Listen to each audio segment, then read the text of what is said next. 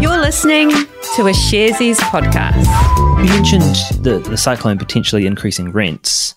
I haven't seen any numbers about how many houses have been damaged or destroyed or how many people are going to leave the region, but what other effects could you imagine it having? Is it going to exacerbate our housing shortage?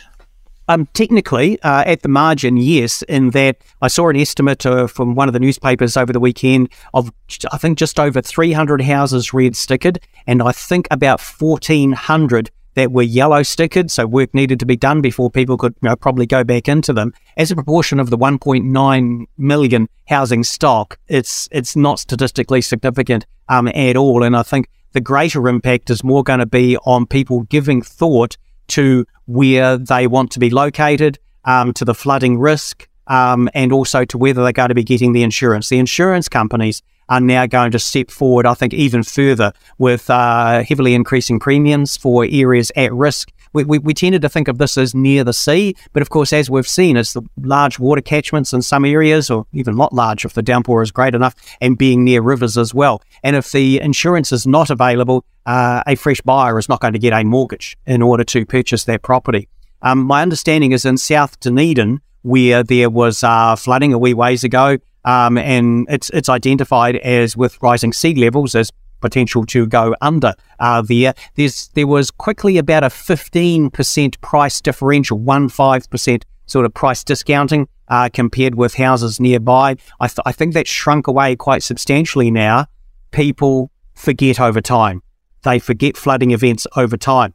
And therefore, the response to this, it's only really going to have a long-term impact if we get actual rule changes by the local authorities, or more especially by the government, basically saying no to building in known at flood risk locations. And I guess what I'm hearing so far in the media is that the government is looking at having to do that, basically. And of course, having to also think about how do they buy out people who simply cannot go back to their places. It's already been done in the red zones after Christchurch, and so they should know how to go about doing this.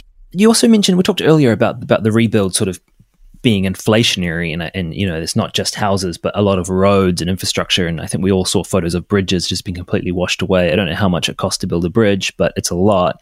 That's got to be some sort of positive upswing for the building sector. And I'm sort of specifically thinking about the listed stocks here. But is that going to be, because there's been a bit of talk about there's going to be a building slowdown. Maybe some construction firms are going to have a difficult year or two. Is that still true, or has this kind of quote unquote saved them from the? Yes. You see, this is where we economists need to be careful about what we say and how we say it, because technically there will be an economic stimulus to the building sector for the rebuilding.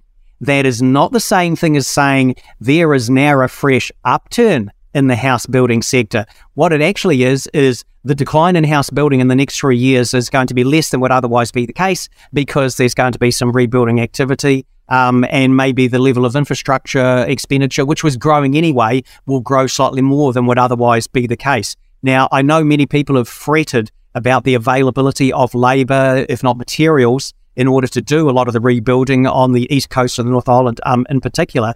I don't think it's going to be a concern, because the feedback we're getting from the home building sector is that there's a bit of a cliff somewhere in the second half of this year where projects will be completed, but the builders don't have anything new that they are moving on to. The real point of the spear here is with the architects, and the architects have been indicating for a wee while that their volume levels are falling away. The plans aren't being drawn up for the new multi-unit complexes, and of course, one reason is the banks have pulled back reasonably aggressively from financing a lot of this new development as well. They see potential for a recession in the economy. They see some stretched finances out there. We've seen a house building boom since late 2011, and just a feeling that maybe there'll be some individual sort of vulnerabilities out there. And of course, there's an expectation that some people who have signed up for new builds may not be able to settle when they're supposed to come up with the full money, maybe later on this year. So